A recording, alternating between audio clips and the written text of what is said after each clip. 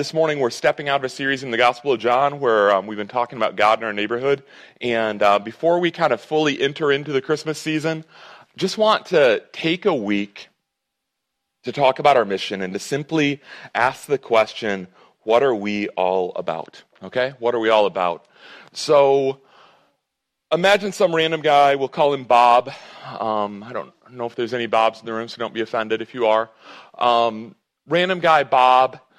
Imagine he is having a conversation with the person who is closest to you. And, maybe that's your best friend, your spouse, your parent, your roommate, whatever you got, boyfriend, girlfriend, the person who knows you the best. And Bob is having this conversation, and Bob is an inquisitive guy. He's got questions. He wants to understand, and the topic turns to you. And hopefully this isn't intimidating. All right? But imagine Bob turns to your friend, your significant other, whoever it is, and Pete and I have been talking already. So Bob says, "What is Pete all about?" Or I've been talking to Dan. "What is Dan all about?" This is why you guys don't engage with me, because you're afraid that your name's going to come up, okay? I don't think we have a Susie here. What is Susie all about? What do you think the answer would be? If Bob is asking about you, what are you all about? Okay, now, before anyone feels guilty or whatever, I should be about this, but I'm about that, okay, grace to you. It's the holiday season. And by the grace of God, man, do we have a lot of wonderful things to be all about right now. Like I couldn't even get up here on stage and get my mic turned on before, we're just kind of singing that song in the background, it's great to be a Michigan Wolverine, what a wonderful thing to be about right now. Like maybe the best time in my lifetime to be all about Michigan football. And some of you guys, you're like looking at the ground and whatnot. I feel bad for your team. Others are like, what? Football. Oh yeah, what the Americans talk about. Yeah, but it's the World Cup season, and it's great to be all about the World Cup. Or, it's just the holiday season. And whether that's like decorating trees or baking cookies or, doing your Christmas shopping or the kids making the list, of here's what I might like for Christmas. What a wonderful time to be all in on the holiday season. And frankly, some of you guys have bigger and better things than any of that going on in your life. Like, this is the moment where, you're approaching graduation or the career is coming together or you're newly married. We've got a bit of that going around in the church. It's kind of spreading. We've got, some of you pregnant with your first child or pregnant with your next child. And there's a tendency to say, yeah, this is what we are all about right now. All hands on deck. We are focused. We're excited. This is wonderful. This is what we're about. And if your friend answered honestly, that would be the answer to the question. And those are wonderful things. There's so many wonderful things to be all about. Okay? But by the grace of God, here's my prayer for you and for me. I pray that genuinely, from the heart, out of an overflow of joy, we would be the people who are all about Jesus. We would be the people who are all about the good news of His grace. In the words of our mission statement for Mosaic, I pray that we would be the people who are all about multiplying passionate pursuers of Jesus Christ who engage the world with His love. Amen? All right, so again, as we head into the holiday season, as we are, some of us are going to get some downtime, and it's going to be much needed rest. And some of us are going to get to engage with people that we don't engage with the rest of the year or have deeper conversations. Or some of us, all of us maybe, are going to have opportunities, to just invite people into the church or whatever. So as we head into that season, I just want us to recalibrate a little bit. I want us to genuinely reflect and answer the question, what are we all about? And this morning, I just want to unpack our mission statement. So it won't be a traditional sermon like we often do where we pick one text and work all the way through it. We're going to be jumping around in the Bible a little bit. But kind of the thing that holds it together is just this mission of multiplying passionate pursuers of Jesus Christ who engage the world with His love. And we're going to break that down in 3 sections. I want to talk about the heart of a disciple. I want to talk about the nature of a disciple, and I want to talk about the action of a disciple. So first, the heart of a disciple. Our mission statement begins with the word multiplying. But what is truly at the heart of our mission and what's at the center of our mission is Jesus. Okay? Our Jesus, our God who became a man, who, as we've been preaching through in the Gospel of John, who came to our neighborhood, who entered into our world, who lived the life we were supposed to live, died the death we deserve to die, in order to pay a ransom for us, in order to cover our sin, in order to atone for our sin, in order that we might receive God's free grace and be welcomed into his family. We talk about this God and we worship this God and we talk about passionately pursuing this God who continues to woo and pursue us. This God who pursued us not just to the point of death, but this God who pursued us even through death and through the grave and back raised from the dead and continues to pursue us now, even as we wander away, even as we walk in rebellion. And here's the thing about the way that God pursues us. It is lavish and it is amazing and it is wonderful, but for those of us who are familiar, it can become mundane. Okay, but this reality of the way our God pursues us, this is something that the Holy Spirit wants to use to just open our eyes so that when we catch a glimpse of how we have been pursued, and the Holy Spirit just allows us to really see the way that we've been loved, all of a sudden there is something that rises up in us, this desire to pursue the one who has pursued us. Amen? All right? And this is just this little spark, this fledgling flame that flickers and it could go out, but it's this little spark that God the Holy Spirit looks to fan into flame. And then that we as a church want to nurture as we talk about multiplying passionate pursuers of Jesus Christ who engage the world with his love. Let me illustrate this for you guys. When I was in college, I was a camp counselor. And one of the aspects of the training that we were all probably a little bit more proud of than we should have been is they teach you how to make a single match fire. Okay? And they look down on and they shame all the people who take like 2 matches to make their fire go. But if you're going to do that, you've got to prepare and you've got to, you're up in northern Michigan and there's pine woods everywhere. So you gather up dry pine leaves and you kind of put them all together and nestle them and then you get some tiny, tiny twigs and you make kind of a teepee that goes up on every side around it, and you get some bigger sticks and eventually some logs and whatnot, and they're all kind of just in ready position. But then when you're about there, you get down on the ground and you kind of like lay down right next to your beautiful little teepee that's encasing all of those dry pine needles, and you strike that match and you get it right in there where it can get that most dry, that most fragile, that most ready to spark kind of substances where it can get them just a little bit, and then you blow on it. Not like birthday candle blow on it, you're not trying to blow it out, but it's this gentle air current, that's feeding new oxygen in, and all of a sudden that spark begins to spread a little bit. And it's amazing. And as you blow a little bit more and as more and more pine needles catch, that there's enough heat that it can take these tiniest of twigs and it can and they can catch fire. And then you start, laying on top of that these slightly smaller, ever increasingly larger branches that you keep on building a bigger teepee until you can just start tossing logs on there, and you got embers and you got this beautiful thing and it's going. Okay? And then maybe if you're crazy and you're not at home, maybe if there's a conflict and one kid's got a recital and the other kid's got a birthday, and you draw the good card and you can hang out with the birthday kid, maybe you throw a half gallon of gasoline on it just to see what'll happen, because you don't make good decisions when your wife isn't home and it goes up stories, but there's different ways you can build a fire is all we're saying there.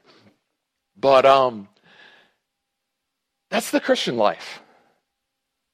Okay, there's this reality that God is working in the world, and he's working through people like us in order to prepare hearts to receive this spark of the gospel. And we're the people who are just kind of nestling those pine needles together and loving and investing in relationships and, building those little teepees and kind of trying to do our part to get people ready to receive the gospel. And we might try a lot of matches. We might strike a lot of matches, and it might get to the point of embarrassment that, I've been trying to get this fire lit for a long time, and I just realized I'm terrible at this. Okay, but there there is this moment that we pray for, and this moment when God the Holy Spirit moves, where all of a sudden that struck match, it takes root, that spark, it takes root within those pine needles. And again, someone's eyes are open to see the God who has loved them and who has pursued them in such lavish ways. And all of a sudden there's a spark that says, I want to pursue him. You know, in the words of the Apostle Paul in Philippians 3, verse 10, he says, I want to know Christ. Okay, that is something that only God can do, to give us that desire. But then when that desire comes, we want to nurture that desire, and we welcome people into community, and we welcome into our homes, and we get into God's Word maybe one-on-one, or maybe in a missional community, or men's Bible study, or women's Bible study, and we're basically adding those small twigs on, you know, relationally and through our conversations and through these simple things. We're putting small twigs on, and we're building heat there, okay? This is the fuel that the Holy Spirit uses in order to build the fire, and eventually it just keeps on building until there's such a desire to know Christ that these individuals, us, our friends, they're getting into God's Word on their own. You know, it's like that stage in the fire where you don't have to get it just right. There's this delicate balance maybe early on, but then you get to the place where you're just tossing another log, and you know, ashes are going everywhere, and it's great. And that's what it is when we're just getting into God's Word on our own, and we're spending time in prayer on our own, and we're loving it. You know, because there is a fire that has been birthed in us, and it is alive, and it's not like something that you have to do because, you know, that's what good Christians do or whatever. No, it's like, I want to know Jesus Christ. That's what we're talking about in our mission. We're talking about being passionate pursuers of Jesus Christ. Okay, and there's this reality that there's an ebb and flow to it. Just like there is with a fire, even when you get it established and the coals are going and it's this hazard out in the woods where if you walk away from that, it's going to be a forest fire, okay? Even at that stage, if it doesn't catch into a forest fire all on its own, often you have to nurture, okay? Even when you have in your fire pit in the backyard, let's do a little bit more safe here, okay? If you leave it alone long enough, it's going to go out. You know, so in our lives, there's these times when we're not red hot, we're not orange hot, we're like white hot, passionately pursuing Jesus Christ. And it's beautiful, and it's like hard to imagine a season when that wouldn't be true. And if you followed Christ long enough, there tend to be these seasons where we're kind of cold. We're like, I don't know, what's wrong with me? Or, you know, maybe in those moments we're starting to say there's something wrong with God, you know, which is not true, but it's just confusing. You know, how we'd been so hot a minute ago and so cold now. You know, but that's the nature of the Christian life, that you need to add fuel to the fire.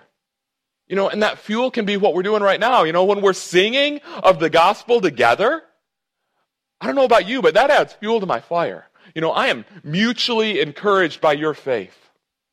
You know, and likewise, when we get into God's Word alone, when we get our time in prayer alone, when we get our time in prayer in community, and some of you guys maybe don't know about it, but some gather before this service. I know some of you guys are like, before the service, I don't know what that is. I still miss the 11 o'clock. I don't know what we're doing here at 9. Yes, there is a before the service.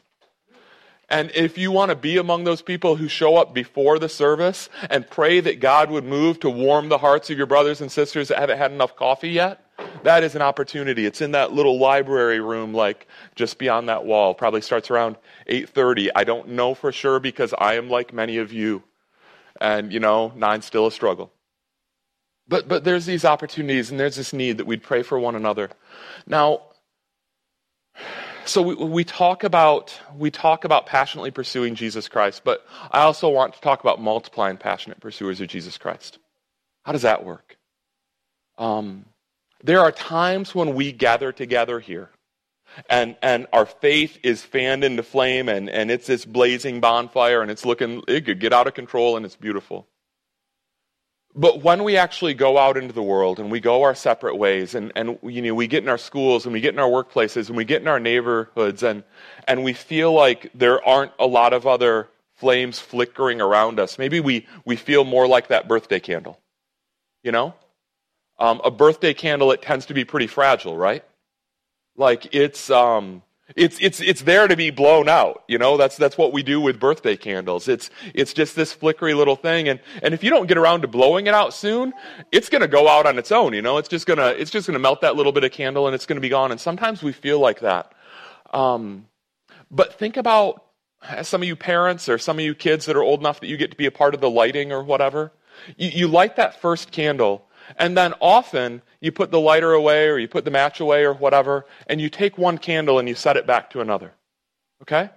You pull one candle and you put it next to another, and what happens? Like nothing. Nothing happens for a bit because that other candle, it's coated in wax. So you're just holding your candle next, and you're like, my candle's dying here. My candle's getting shorter. Like, I don't know if this is going to work. But you hold your candle close enough to that other candle long enough, and the little bit of wax coating, it comes off of the wick. Okay? And then there's still nothing. But the heat builds, and until all of a sudden this other wick, it catches. And the flame grows because now we've got like two fuel sources here. We got two things that are burning. You're like, whoa, there's like reproduction going on here. This is amazing. And now you can take your candle and somebody else can take the other candle and you can go to two more candles. And that's what it looks like to multiply. Okay, often it's slow. It's not like, it doesn't come together easily in every moment. Sometimes you're bringing your faith-filled life into proximity to someone else. And you're like, I want to see them transformed by the gospel. I want them to see what I see. I want them to love the God that I love. I want them to have a passion to know Jesus Christ, but nothing is happening until all of a sudden, by the grace of God, something is happening.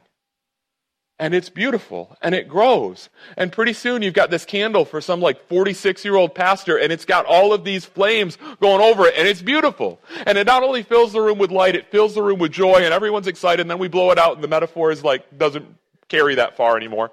But it's a beautiful thing, okay?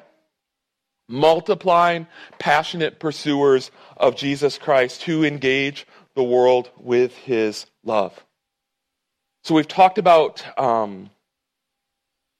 I changed my notes. I got to figure out what my first word was. We've talked about, the heart of a disciple. The heart of a disciple. It's wrong in my notes. Dumb notes. So we've talked about the heart of a disciple. Multiply or passionately pursuing Jesus Christ. I want to talk about the nature of a disciple. I want to talk about the nature of the Christian life. I want to talk about this reality that we were made to multiply. Multiplying passionate pursuers of Jesus Christ who engage the world with his love. Think about the end of the Gospel of Matthew. Some of you guys know what's there. Some of you don't. If you don't know, all the more welcome to Mosaic Church. But all of the Gospels, there's these stories of Jesus' life and of how he lived and the work that he did and the message that he preached and the life he lived and the death that he died and his resurrection. But you get to the end of the Gospel of Matthew and you have something called the Great Commission, kind of his closing words to his disciples. And I want to read those to you really quick. Jesus says, all authority in heaven and on earth has been given to me. Therefore go, make disciples of all nations, baptizing them in the name of the Father and of the Son and of the Holy Spirit, and teaching them to obey everything I've commanded you. And surely I'm with you always to the very ends of the age. One of the things I want us to see in the Great Commission, in these closing words of Jesus in the Gospel of Matthew, is that to be a disciple is inherently to make disciples. To be a disciple is inherently to make disciples, to multiply more disciples, to light more candles, and to fan them into flame. And we need to understand this. We need to understand that the call to the Christian life is not simply or primarily a call to become a better person. And the call to the Christian life, it's not only a call to passionately pursue Jesus Christ. It is that. But you're not called to be a disciple who is just you alone with Jesus. You're not called to be this little birthday candle that's flickering on its own, and unless you're 1 year old, it's just kind of inadequate, and what is it there for? Okay? We are called to multiply our faith. There's a a commentator that once looked at, wrote this thick book on the Gospel of Matthew and got all the way to the end of it and said, here's the deal, guys. You can understand everything that I have said so far in this thick book about the Gospel of Matthew. But if you don't understand the Great Commission, if you don't understand that all of this is there in order that you might make and multiply disciples of Jesus Christ, then you don't understand anything. Whatever page he's on like page 673 or whatever, and he says, if you don't get what's on page 674 and 675 about making disciples and multiplying disciples, then you wasted your time reading these other pages because you completely missed the point. The nature of a disciple is to be multiplying. It's to be reproducing. When Jesus called his first disciples, he went to these fishermen and he said, come follow me and I will make you fishers of men. He's like, you guys know how to catch fish, and catching fish, it's actually harder work in the ancient world than it is in the modern world. And he's like, you guys know how to go hard. You guys know how to grind. You guys know how to labor. And that's beautiful, but I'm going to repurpose it. Okay, I am going to teach you to catch men. And what did he mean by that?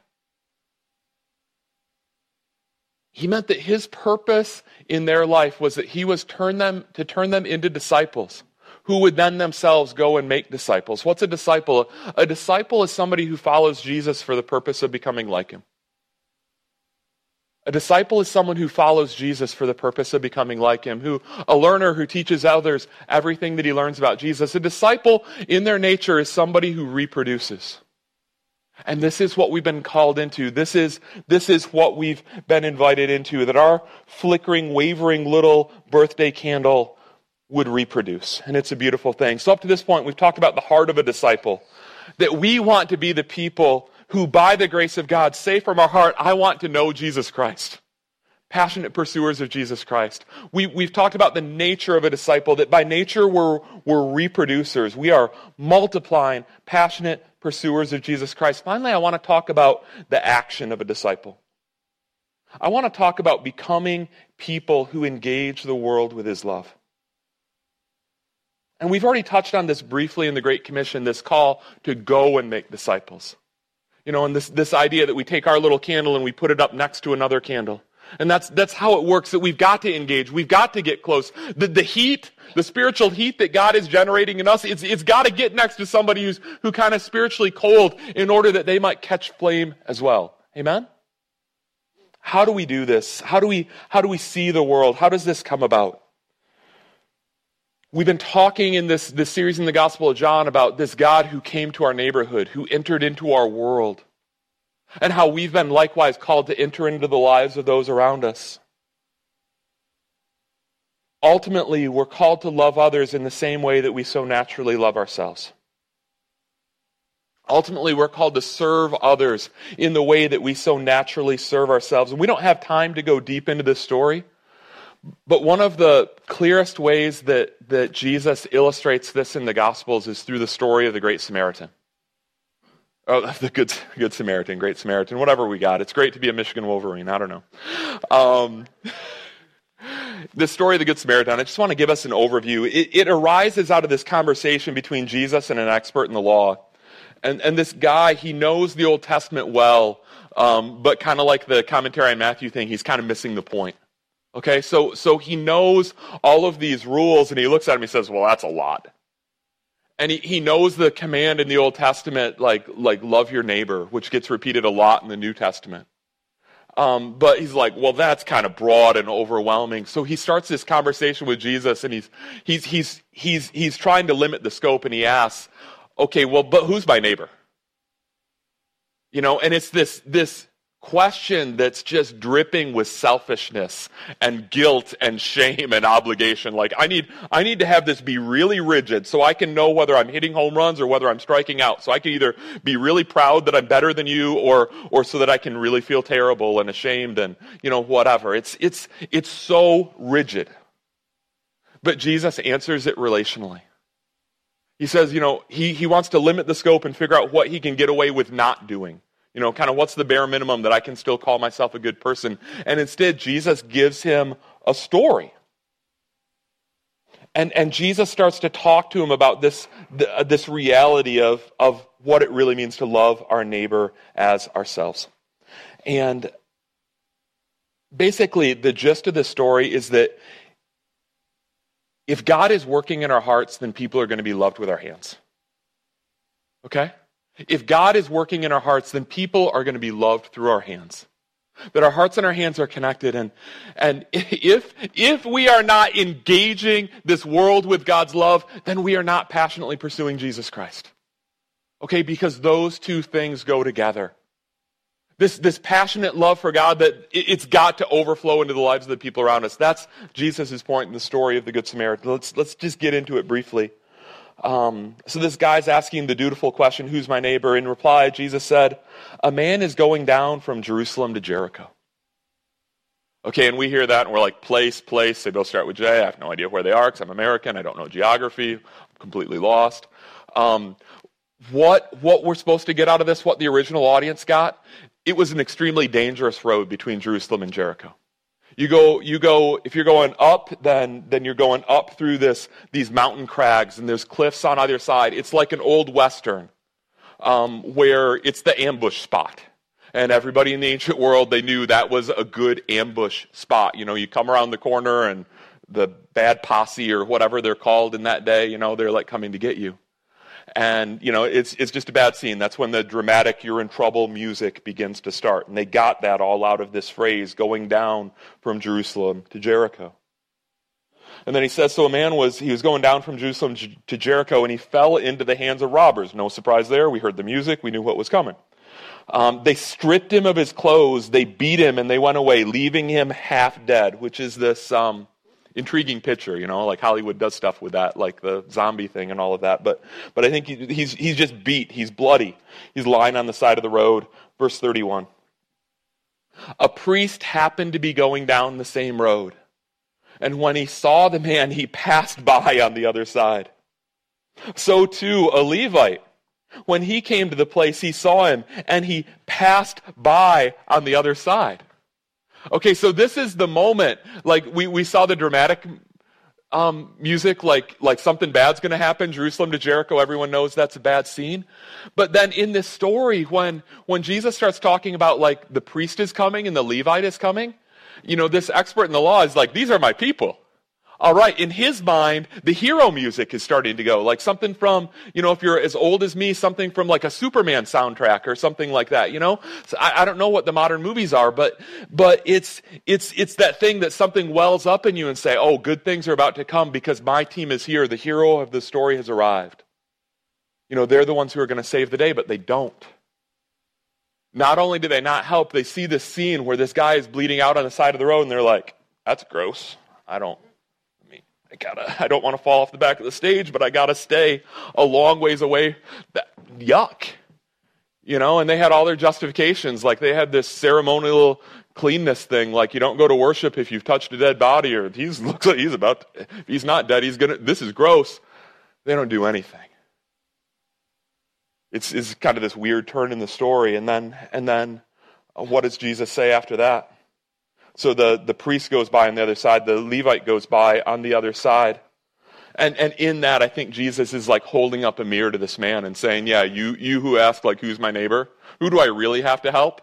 Well, surely I don't have to help a bloody guy along the side of the road, right? And Jesus is starting to imply, well, yeah, maybe. Yeah, maybe that's part of, loving God, loving your neighbor, that sort of thing. And then Jesus really kind of like turns the knife. Verse 33, But a Samaritan, as he traveled, he came to where the man was, and when he saw him, he took pity on him. I won't go into it a lot. We've talked about Samaritans in recent weeks, but they were the despised racial, ethnic, and religious minority. They were the people who were hated. They were the people who looked down on. They were not like the teachers of the law, the guy that the experts in the law that Jesus is talking to. And so when he turns it and makes the Samaritan the good guy in the story, the guy who sees the man, who takes pity on the man, this is hard to hear, okay? But the Samaritan, as he traveled, he came to where the man was, and when he saw him, he took pity on him. He went to him and he bandaged his wounds and he poured on oil and wine and Neosporin. I think that's what they mean by that. I got nothing. Then he put the man on his own donkey and he took him to the inn and he cared for him. He essentially said, you ride, I'm going to walk, okay? Okay? You need this convenience more than I need it. You need this animal more than I need it. I'll walk, you can ride, I'll be inconvenienced, I'll give up my time, I'll give up my money, I'll give up my rights, not for a friend, but for an enemy, for a man who probably hates me. It's a Jewish man who's fallen along the side of the road. That's the implication of the story. It's the despised people group. It's the people who are hated. It's the people who he's like, this guy wants me dead, but I am here to love him. The next day, the Samaritan man, he took out 2 silver coins and he gave them to the innkeeper. He said, look after him. And when I return, I'll reimburse you for any extra expense you may have. Whatever he needs, whatever the cost, I'll pay it. I don't care. Provide for my enemy as though he were my son. Amen? That's crazy. Empty my bank account. I don't care. This man has a need, and I don't care that he hates me. I love him. Beautiful. Then Jesus turns to the expert in law and he asks him a simple question. Which of these 3 do you think was a neighbor to the man who fell into the hands of robbers? The original question was, who is my neighbor? And Jesus is not answering the question, who is my neighbor? He's asking, who do I have an opportunity to be a neighbor to? Okay? Not who am I obligated to love, but who do I have an opportunity to love? And what would it look like to love them? To love my neighbor, all of my neighbors, everyone who God has made in his image and given me the opportunity to love. Again, which of these 3 do you think was the neighbor to the man who fell into the hand of robbers? The expert in the law replied, the one who had mercy on him. And Jesus told him, go and do likewise. Jesus said to the man essentially, change your perspective on people. Get your eyes off of yourself. Get your eyes off of your own needs and look at the needs of the world around us, because there's this reality in our lives that our own needs scream. And it might not even be a need. It might be a want. It might be just this kind of trivial thing, like I've been having a bad day, like Burger King, they used to do the commercials, you deserve a break today, and America was like, oh yeah. I'll give up McDonald's to hear that, because you are right. Boy, do I. It's been a hard day, and I deserve a break today, okay? And Jesus is saying, man, your neighbor needs a break today. None of you guys deserve anything, but look at the opportunity to give your neighbor a break today. Like a fun Friday. Like you drop off your kids and we're going to do the crazy, and it's going to be awesome, okay? It's a beautiful story. I think it's something that we can all aspire to love like that, but it's hard. What makes it hard? At least 3 things. First, the reality that in our fallen condition, we are by nature selfish. If there's one cookie left in the cookie jar, you know me. Shannon wants that cookie. And I try to make up for it in other ways, but it is so hard to not take the last cookie. Like, I work on that. Like, you guys think that's like a dumb illustration. I'm like, this is spiritual warfare for me, and I'm losing. Like, everyone else in my family knows how to bake and cook. I'm like, you guys, they're like, we deserve the cookie. We made the cookie. I'm like, but you have the ability to make a new cookie. Look at feeble me. I can't. Thank you. Second, our culture is increasingly and unashamedly calling us to live for self.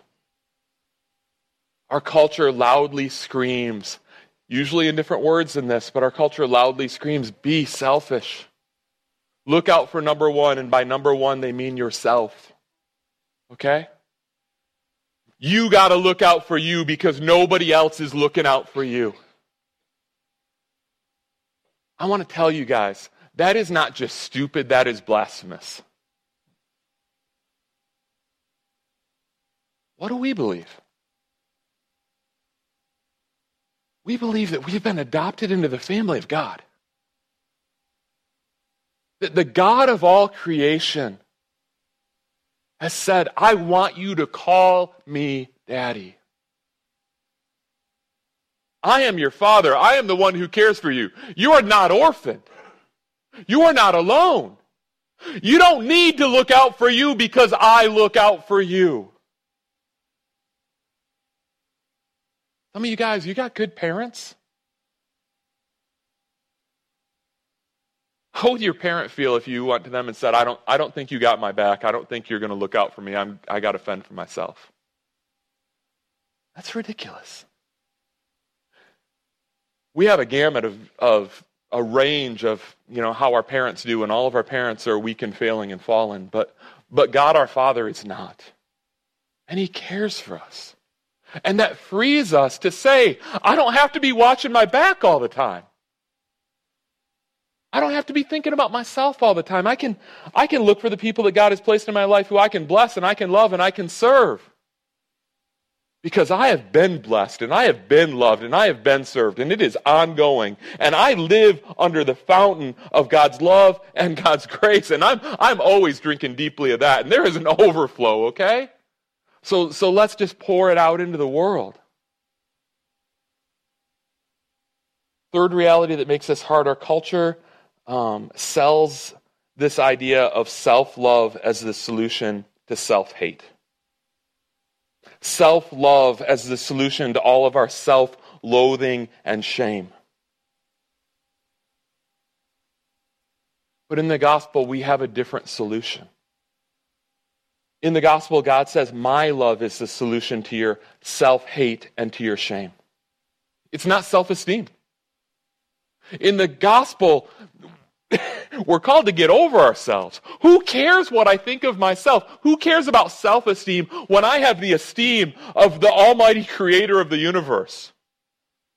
God loves me. I don't even need to think about me. Because my God loves me, my God cares for me, and again, it frees me to love someone else. And it's beautiful. Who needs self-esteem when we have God's esteem, God's love, God's care? Amen?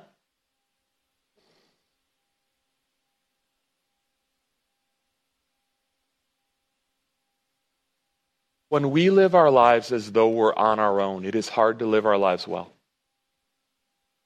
When we live our lives in isolation from each other, it's hard to live our lives well.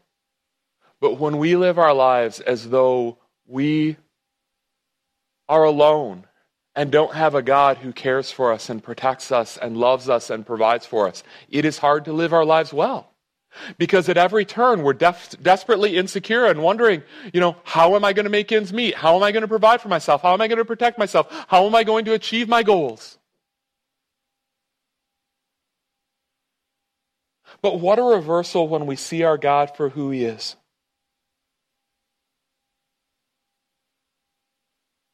When we feel like we're doing life alone, we go through and we're like, I can't give time to this person. What if I don't have enough time for my needs? I can't move my money into the table to bless the community and to build His kingdom because, man, what if that means that I don't have enough for my needs? I can't help this person fix their car. What if my car breaks? That's not how a Christian lives. For those of us who've placed our faith in the God of all creation, there's a freedom, there's a reckless abandon. I don't need to worry about taking care of myself because my God cares for me. And you know who God might use to take care of me? He might use you. And that's beautiful, and that's what it means to be in this community. And so we can be these people who reinforce the reality for each other by loving each other and caring for each other and building each other up and meeting each other's needs, and then looking around and saying, man, there's a surplus. Let's go meet some needs out there. Let's go take our flickering, fledgling flame and let's put it next to something that's cold. And let's invest some love over there in order that they might be warmed, in order that little candle might burst into flame.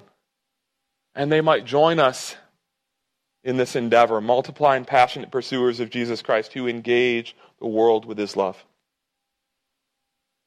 When we live as though we were on our own, it's hard to love other people well. But when we realize that we live under the ever-flowing fountain of God's love, we can't help but let his love overflow into the lives of those around us. Amen? All right, really practical as we wrap up. You get nothing else out of this message? I want you to get this invitation to know God, to become a passionate pursuer of Jesus Christ. You can't manufacture that. You can't turn that on. The way you get that is you spend time with other people who genuinely love God. You spend time on your own and with them getting into his word and figuring out who he really is. You begin to catch a better glimpse of who God is, and eventually God works through our prayers and the Holy Spirit just sparks something in you and like, wow. If this God loves me like that, then I just find myself loving him back. If he pursues me like that, I want to pursue him. And that's what I want for you. As we head into the holiday season, I told you, like, there's opportunities to invite your neighbors and coworkers and friends and classmates and all that stuff. Go for it. I'd love that. There's 1,000 other opportunities. You can go, flyering and chalking, and there's things you can serve in and all of that. I want you to count all of that as optional. Holiday season is this wonderful season where we can get some downtime, and it introduces new opportunities to love people towards Jesus, unique once-a-year opportunities. But it also gives opportunities for rest. And I just want to recognize that some of you guys have been going really hard.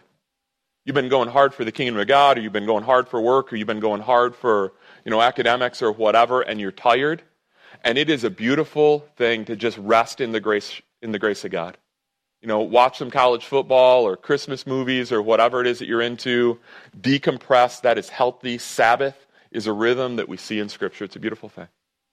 I want all of us to be passionately pursuing Jesus Christ. I want all of us to be stepping into some spiritual disciplines and seeking him and asking for encouragement in that. If that overflows in the next few weeks into blessing our community, into giving financially, into serving, into engaging the world with his love, beautiful. Okay? If December is the month that you sleep in and engaging the world with his love comes later, beautiful. Okay, because this is not a guilt or shame-oriented thing. This is not something you manufacture in yourself. This is not something that you do because you have to. This is something that you do in response to the work that God is doing in you. Okay? But man, do I want us to position ourselves to see God work, right? Okay?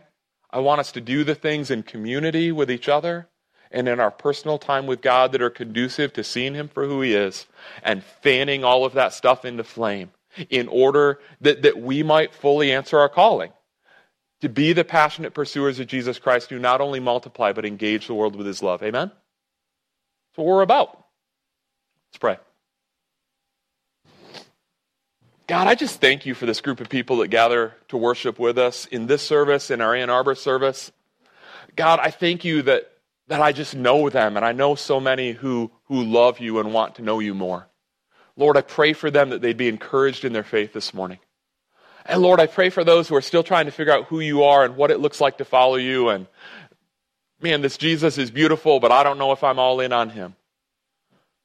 God, may you stir hearts. May you draw people into conversations. God, I pray that you would remove barriers and that you would bring transformation, Lord, because there is no greater joy than knowing you and pursuing you. And I just want that for everyone here. And man, I want it to cascade into those who are not yet here. Lord, as we close our service, may we continue to catch a better glimpse of who you are and be moved by it. Amen.